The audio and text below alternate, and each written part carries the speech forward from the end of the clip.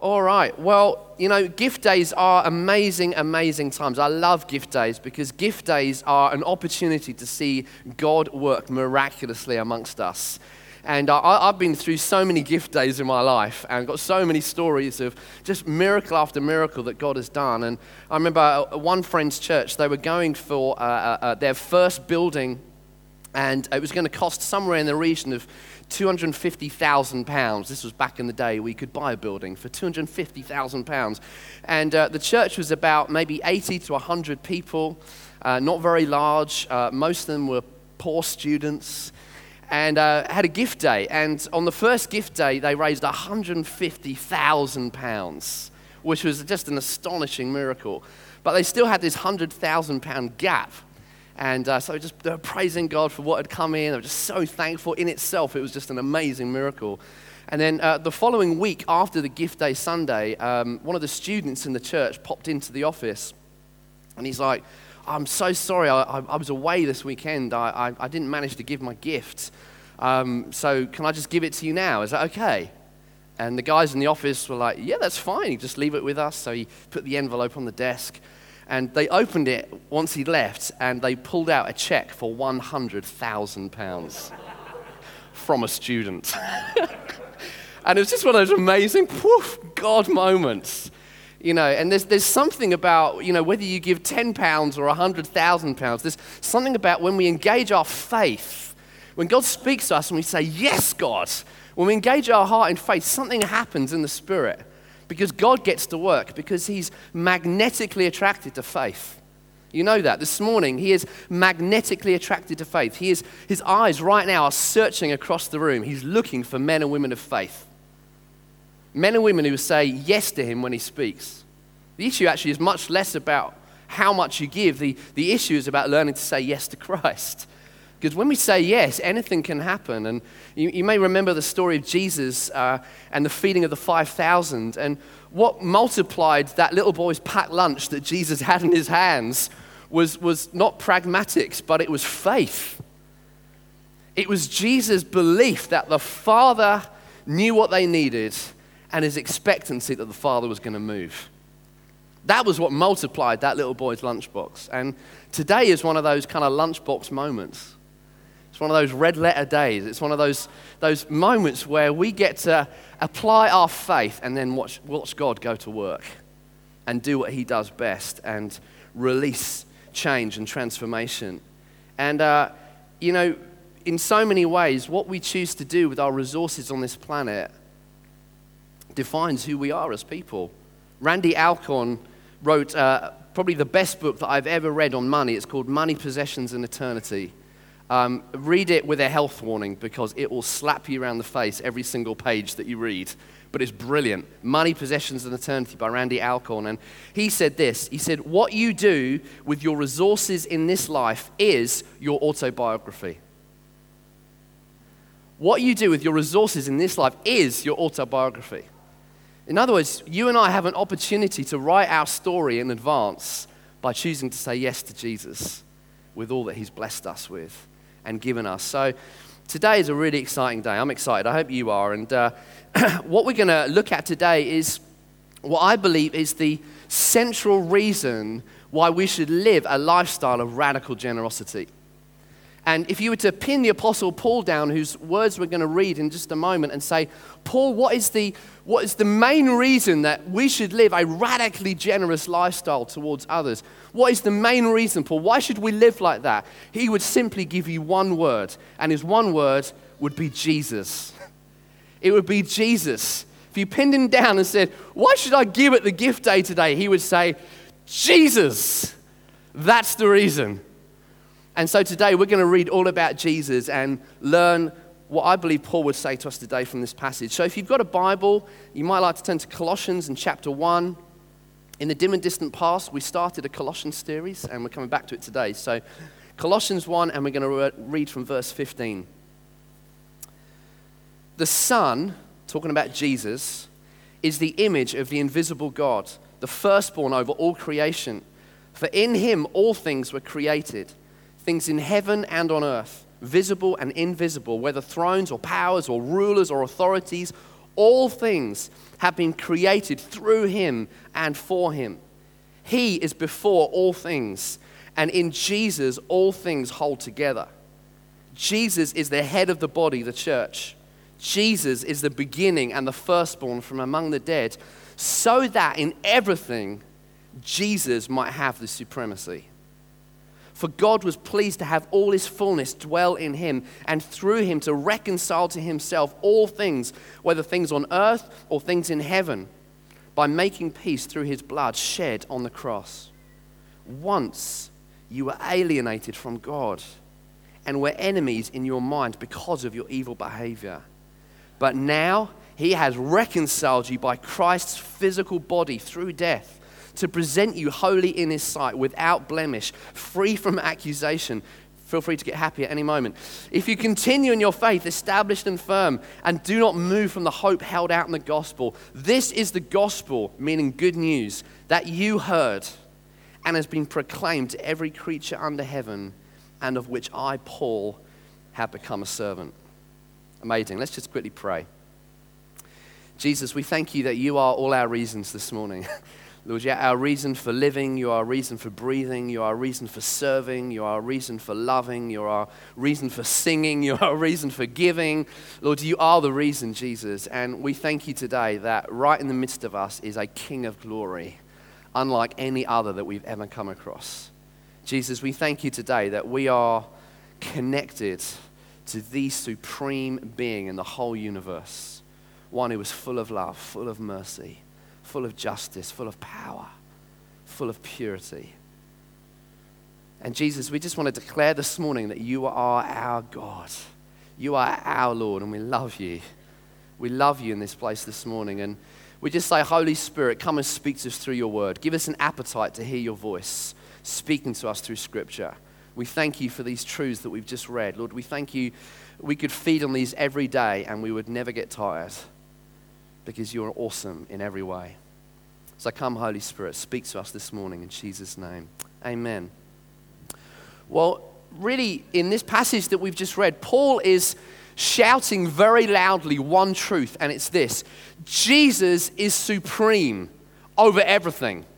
That's his main point in the passage that we've just read. Jesus is bigger, he's better, he's higher, he's purer, he's more loving. Jesus is supreme over everything that you can think of in this life. He is supreme.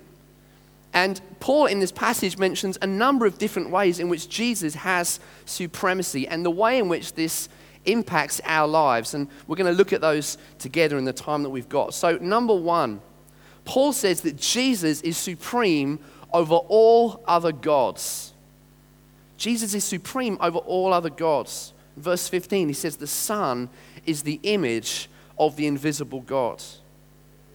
I read one post this week as I was preparing, and the title of the piece was I think it was in The Guardian. It said, "How to Make Your Own Invisibility Cloak," which kind of piqued my interest. And basically these scientists have developed this series of lenses, as you see there, where basically if you line them up in the right way, at the right angles, suddenly you can make something that's visible invisible. And you create this kind of illusion, this blind spot. And what Paul is saying here is really the opposite of this truth. He's saying that Jesus is the lens through which the invisible is made visible. If you want to know what the invisible God looks like, then the lens that you need to look through is Jesus, because he is the image of the invisible God. He's the one that shows us what God the Father is like. S.D. Gordon, one writer, put it this way. He said, Jesus is God spelling himself out in language that men can understand. And you may be here this morning and you may be on a search for God. You may have tried many different avenues to find God. You may not even be sure that God exists. Well, what Paul is saying to you this morning is this, is Jesus is the only lens through which you can see the invisible God. He's the only one because he's supreme over all other gods. He is the living message to us of what God is really like. Another writer, Sidlow Baxter, said this. He said, fundamentally, our Lord's message was himself. Jesus did not come merely to preach a gospel. He himself is that gospel. He did not merely come to give bread, he said, I am the bread. He didn't come merely to shed light, he said, I am the light. He did not merely come to show the door, he said, I am the door. He did not merely come to name a shepherd, he said, I am the shepherd.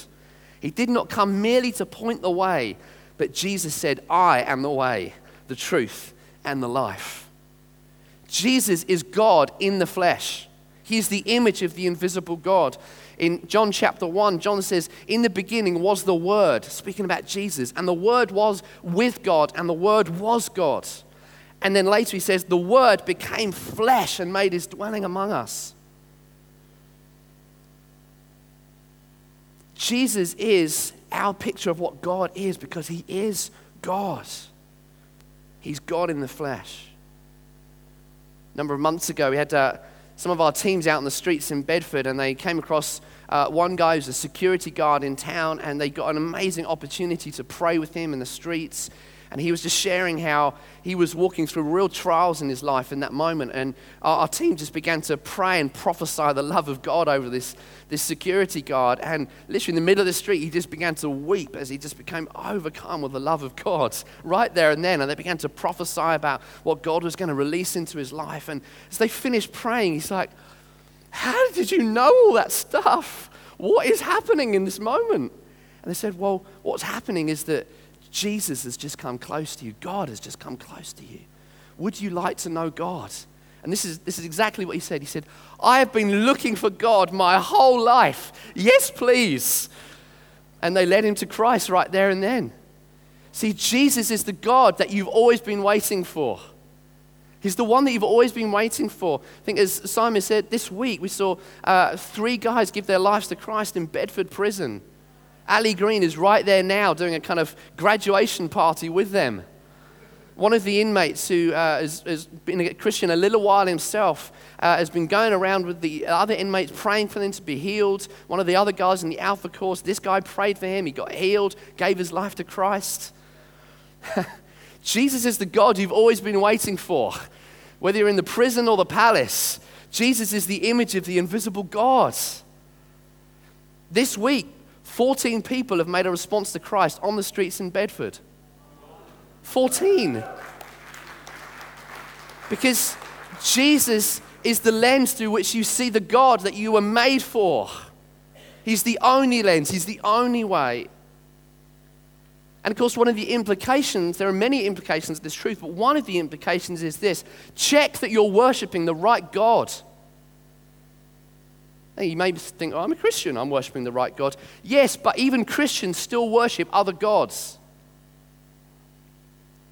Paul was, in this context for the Colossians, he was writing into a polytheistic culture. He was writing into a culture where there were many gods, many Greek gods, gods of fertility and gods of weather and gods of war. And many in the church, even Christians, were kind of carrying into their new Christian life these old thoughts of, great, now we've got Jesus, we can add him alongside our other gods. It's great. We've got Jesus and the God of fertility and the God of war. Brilliant. Many Christians were teaching that you needed to worship Jesus and angels to really be a godly person.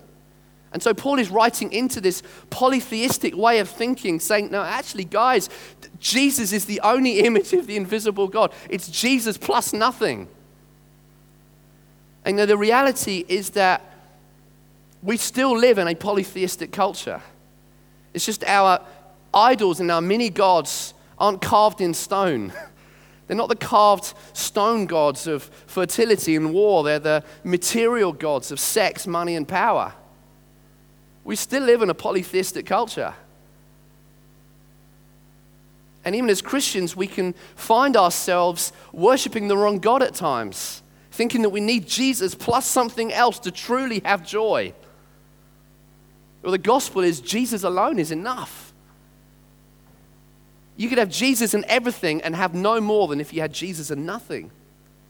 Because Jesus is enough. It was John Calvin who said this, that the human heart is an idol factory. And I think business is still very good. Human heart is an idol factory, and it's good for us to come to passages like this and say, am I still worshiping the right God? I remember as a little 10-year-old going through my first kind of experience of idolatry. And the coolest kid in the Baptist church that I was in, Andrew Barker, he had a two-tone Nike jacket with fleecy lining. And it was the most coolest thing that I'd ever seen in my whole life. And Andrew Barker, the coolest kid, was wearing it. And I remember week after week after week just idolizing this guy and going home, and I would ask my mum and dad in the car, can I have a two-tone grey and black Nike fleece jacket, Mum? And they would say, no, I'm sorry, son, it's too expensive. We can't get you one. And I remember for weeks, for months, all I would think about was this jacket that Andrew Barker had.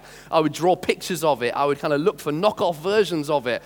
And I was asking for it for my birthday. And then my birthday came, and I thought, I'm going to get this jacket. The moment's come. But I got a stereo instead. I remember being really ticked off, and something had happened on the inside. Even now, when I see someone wearing a Nike jacket with fleecy lining, something twitches on the inside of me. And there's that funny thing in our heart that somehow we think, unless I have this, then I will never be happy. You know, for some of you, it's different things. Maybe it's having the perfectly flat tummy. Unless I have the perfectly flat tummy, I will never find joy in this life. Maybe it's winning the lottery. I was talking to a guy in the streets last week. I asked him this question. If you could ask God to do one miracle in your life, what would it be? Anything. I'd like to win the lottery. Right there, you've just revealed what your idol really is. You know, maybe it's a new car. Maybe it's a holiday in Spain. Maybe it's a husband or a wife. Maybe it's early retirement. Maybe it's fame. Maybe it's fortune. You know, actually, none of those things in themselves are bad. But when we turn good things into God things, you have a worship issue on your hands. God doesn't give you good things that you might turn them into God-like things. He gives you good things that you might serve him with them. Paul is saying Jesus is the only God. He's the image of the invisible God. Worship him.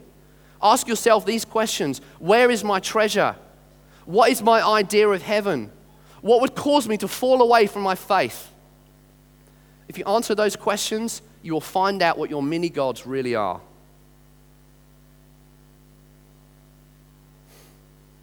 Jesus said, where your treasure is, there you'll find your heart.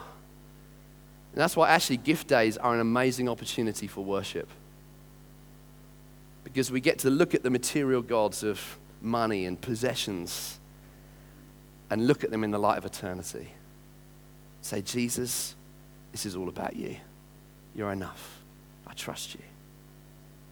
And if you struggle to give, you don't have a money issue, you have a worship issue.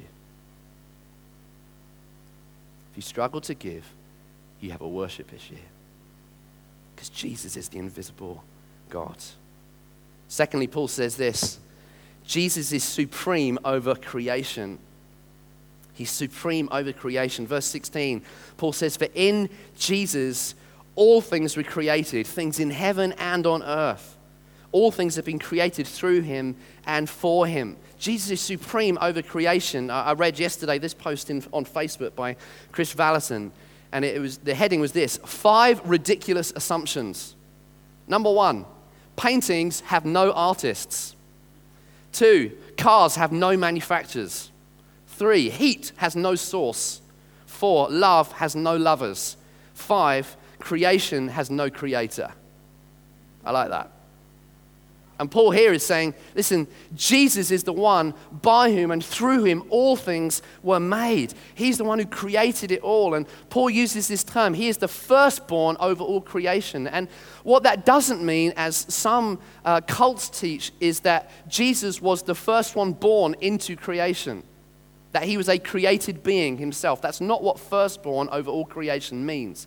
Firstborn is a biblical term, meaning that Jesus is the head and representative of the Father over all creation. So Jesus is the head. He's the representative over all that he has made. This has 2 massive implications for us. Number 1, we need to understand that you are fearfully and wonderfully made. If Jesus made all things, that includes you. Second implication, if Jesus made all things, that means that you are now a steward of the Creator's resources. Let's look at the first one. You are fearfully and wonderfully made. You need to drink in this truth that your life is not just a happy accident. Your life was planned by the Father and put into effect by the Son. Psalm 139 puts it like this. It says that you were fearfully and wonderfully made. Just nudge someone next to you and say, you were fearfully and wonderfully made.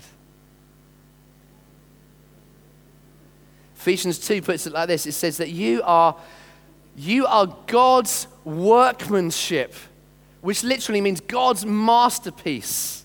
You're God's masterpiece. Which means that I can no longer look at my life and curse what God has called blessed.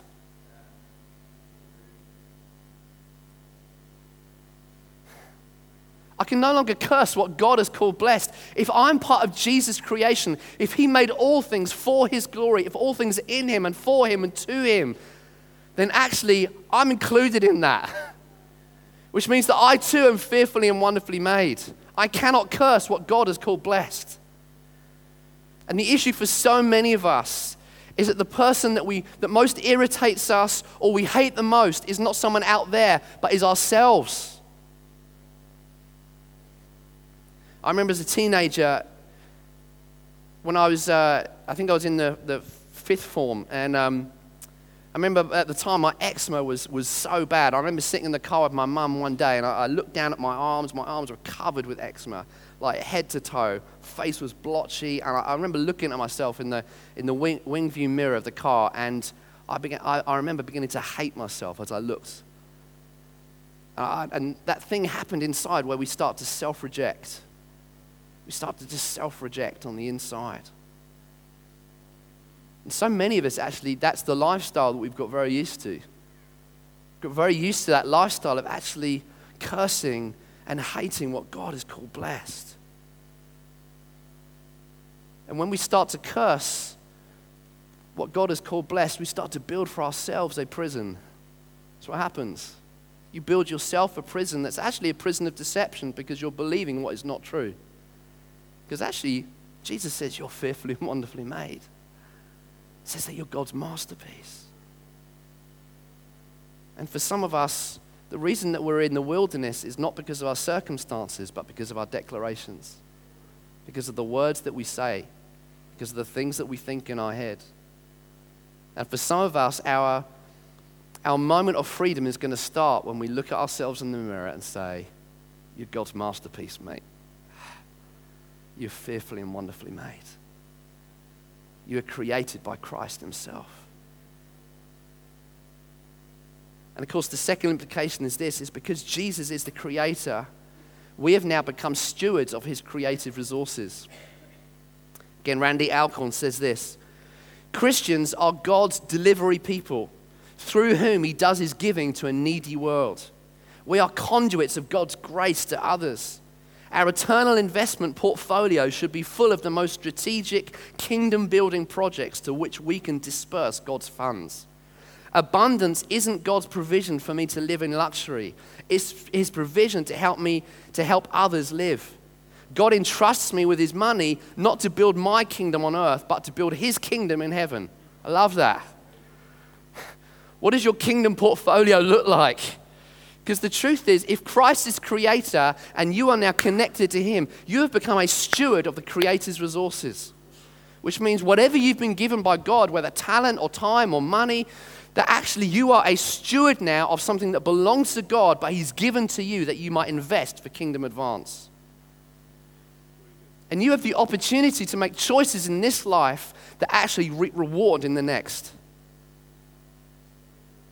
I love what Bill Johnson says. He says he likes to view the dollars in his wallet like soldiers that he gets to deploy in the army. He says that every dollar in my pocket is like a soldier, and I have the responsibility to deploy those soldiers into the battle. I get to choose where they go. I get to choose where they get invested. I get to choose, the stats on how much of your money, your £10 notes, has traces of drugs on it is astonishing.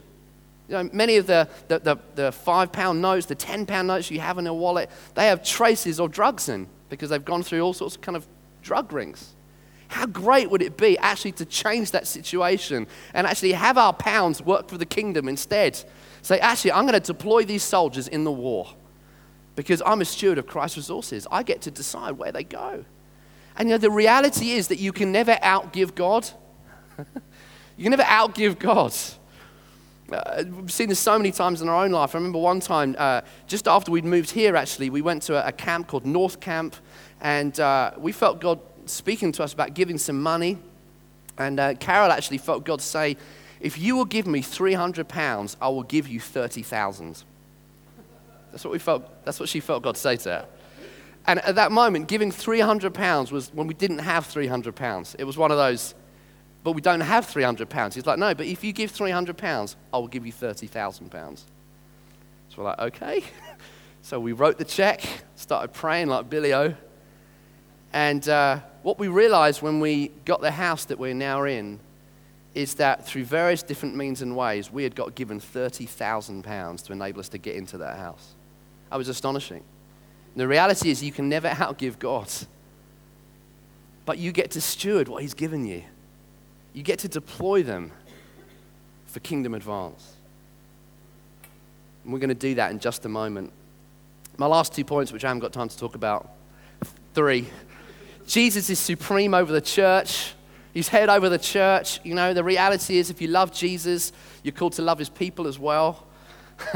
You know, there's that mystical union between Christ and the church. It's so mystical, so tight, that Jesus is called the head and you are called the body. Do you know what a head without a body is called? A corpse. You're not called to love a corpse. You can't live with the attitude, oh, it's just Jesus and me. Forget about the church. No. If God's called you to Christ, he's called you to his people. Jesus is head over everything for the church. You know, and again, it's one of the joys of giving actually today is that in giving to the church, I'm giving directly to Jesus. There are many great things you can give your money to. One of the reasons I love giving into the church is I'm giving directly to Jesus because he's the head of the church. When I give to the body, I'm feeding him. And then lastly, Jesus is supreme over life and death. He's supreme over life and death. Paul says, Jesus is the beginning and the firstborn from among the dead, so then everything he might have the supremacy. Peter Larson said this. He said, despite our efforts to keep him out, God keeps intruding. The life of Jesus is bracketed by 2 impossibilities, a virgin's womb and an empty tomb. Jesus entered our world through a door marked no entrance and left through a door marked no exit. I love that. I love that. Jesus has defeated death. He's nailed every single impossibility to the cross. Now nothing is impossible. In fact, even death is now just the doorway into being with him forever. John Piper said this. He said, death is like my car. It takes me where I want to go. Our friends Rory and Beth Parkinson in Zimbabwe, they're obviously living in the continent where Ebola is kind of breaking out. And she wrote this week on Facebook. She said, we're on the continent of this epidemic, but we are not fearful because we were not given a spirit of fear, but of peace and of sound mind. Jesus has defeated death, which means all your fears have now been cancelled. Been cancelled at the cross. Death is now just the doorway. And I'll finish just with this story. A friend of mine was telling me about a kind of a family moment that he had shared in his family with his kind of siblings and his aunties and uncles, and it happened around the time of his grandmother's death. And all the family were gathered around their grandmother. They were a Christian family, and there were just loads of people packed into this front room with their grandmother. She was about to die, very, very near to death, and they were just singing, and they were worshiping at her bedside and just thanking Jesus that she was going to be with him. And then suddenly, in a moment, an angel appeared in the room that every single person in the room saw. At which point, the grandmother sat bolt upright from bed, pointed at the angel and said, "Oh, there you are!" And then she died. And the whole family had this experience of even in death, actually, the victory of Christ being made manifest. Death is just a doorway into what you really want. which is to be with him forever. Jesus has defeated death. And again, when we give our money in just a moment, we get to participate in the victory of Christ, which he has already won. Amen.